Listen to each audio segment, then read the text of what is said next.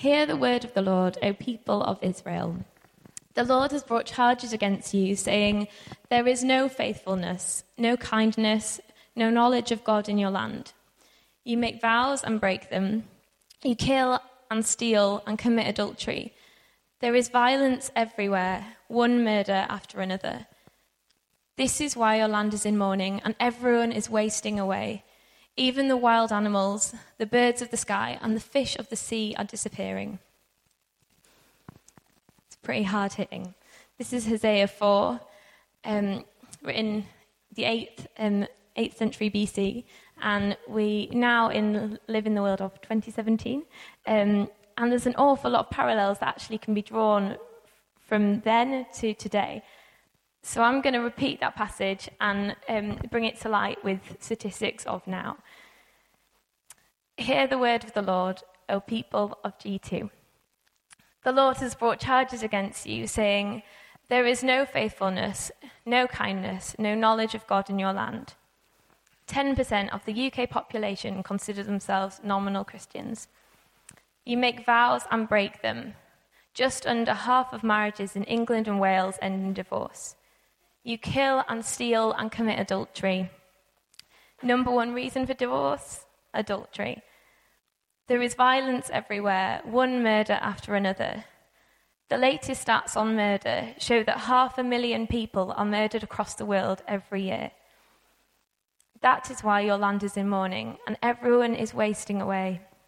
795 million people, that's 1 in 9 people in the world, don't have enough to eat. Even the wild animals, the birds of the sky, and the fish of the sea are disappearing. Only 30% of wild forests is left in the world, and on average, one species every 5 minutes goes extinct. That's a pretty broken world to me. And it's not just then, it's now, and I think there's no denying that those facts are pretty big. So Hosea 4 says, well, what's happening? Why do we live in this broken world? It says, don't point your finger at someone else. Try to pass the blame. My complaint, you priests, is with you. For they have exchanged the glory of God for the shame of idols. And those priests that he's talking to are us. In the New Testament, it talks about his holy people, us being his holy people, and we are his priests. So I'm not condemning you, but I'm saying that we're all guilty of being having exchanged the glory of God for the shame of idols. We all have idols. So what are idols? Well, I don't know about you, but I think that the usual picture is probably some kind of totem pole or maybe like a bronze calf or something like that. But actually it's something that's super deep. It's an issue of the heart. It's anything that is more important to us than God, which is pretty big, and probably we have a lot of idols if we think of it like that. So I thought we could just in tables have a little discussion about what we think idols of today may look like. There's kind of no right and wrong, and we'll have a little chat between us, discuss, and then feedback. Thank you. I think we'll keep going. So yeah, absolutely. We talked about home, social media, perhaps kind of gadgets, phones, time. All of these things are idols. There are absolutely loads of them. So we won't be discussing every one today, but we're going to focus more on how we can identify them in ourselves. So looking at what are our idols, came up with 3 kind of main things to try and identify them in ourselves. And it comes down to thoughts, money, and action. So thoughts. Archbishop William Temple said, your religion is what you do with your solitude.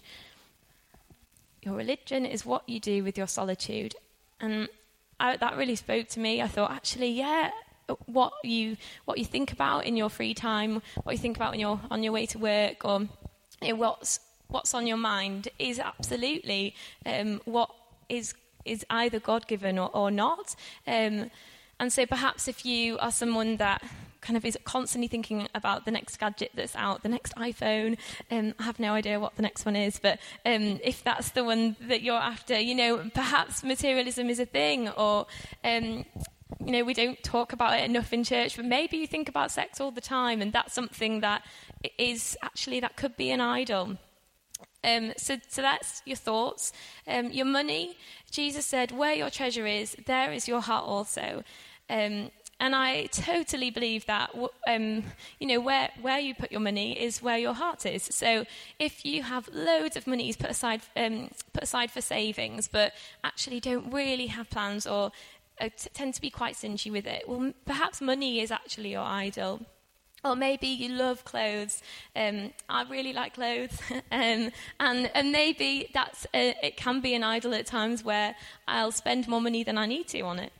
And then action, doing whatever it takes to attain your idol. So perhaps that's more of a, ambition. Maybe you really want to be CEO of your company, and you will do whatever it takes to get there. So you don't care who you hurt, who you see crumble, you're going to get there. And it's through your actions that you'll see that idol. So there's thoughts, there's money, and there's action. And you won't necessarily need all three to see that idol, but chances are, if one of those three show it, then there may well be something there. I did think at that point that maybe it would be helpful to say it's not always clear. So one example I was thinking was if you spent a lot of money on food, for example, I keep saying example, then it could be that you just have people round all the time for dinner, and that's amazing. And kind of, I think that it's about your attitude, and if you can make an idol actually a blessing. If you love doing something, you can do it for the Lord. So it's not always a bad thing, and we're not here to try and condemn, as I said, but if you have the right attitude of doing something, then you can try and flip it. So earlier this week, I saw a friend. She's quite a new friend. I recently did a counselling course for my work, and I got to know her through that.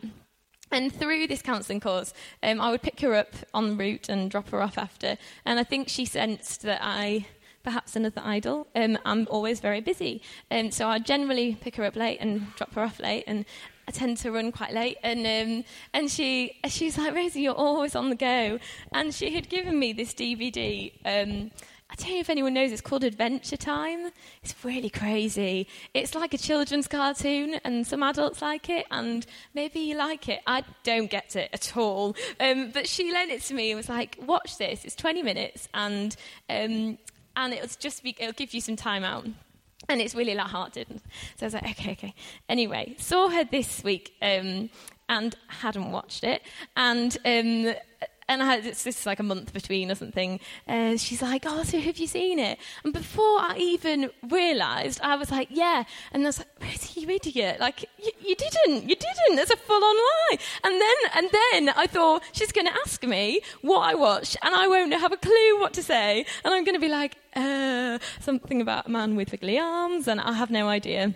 So, thankfully, she's a good friend. She, I think, probably realised I was fibbing and didn't ask any further. But I went home to Stu, was like, Stu, I'm an idiot. I am an idiot. But I lied. I full-on lied, and I didn't mean to do it. I don't know what happened. And that, for me, is a huge idol of people-pleasing. I really care too much about what people think of me. So this friend, bless her, was trying to give me something that she thought, it'll really help Rose, like, have some time out. And I just didn't want to upset her. And I think also I didn't want her to think badly of me. So both of those things were my thought.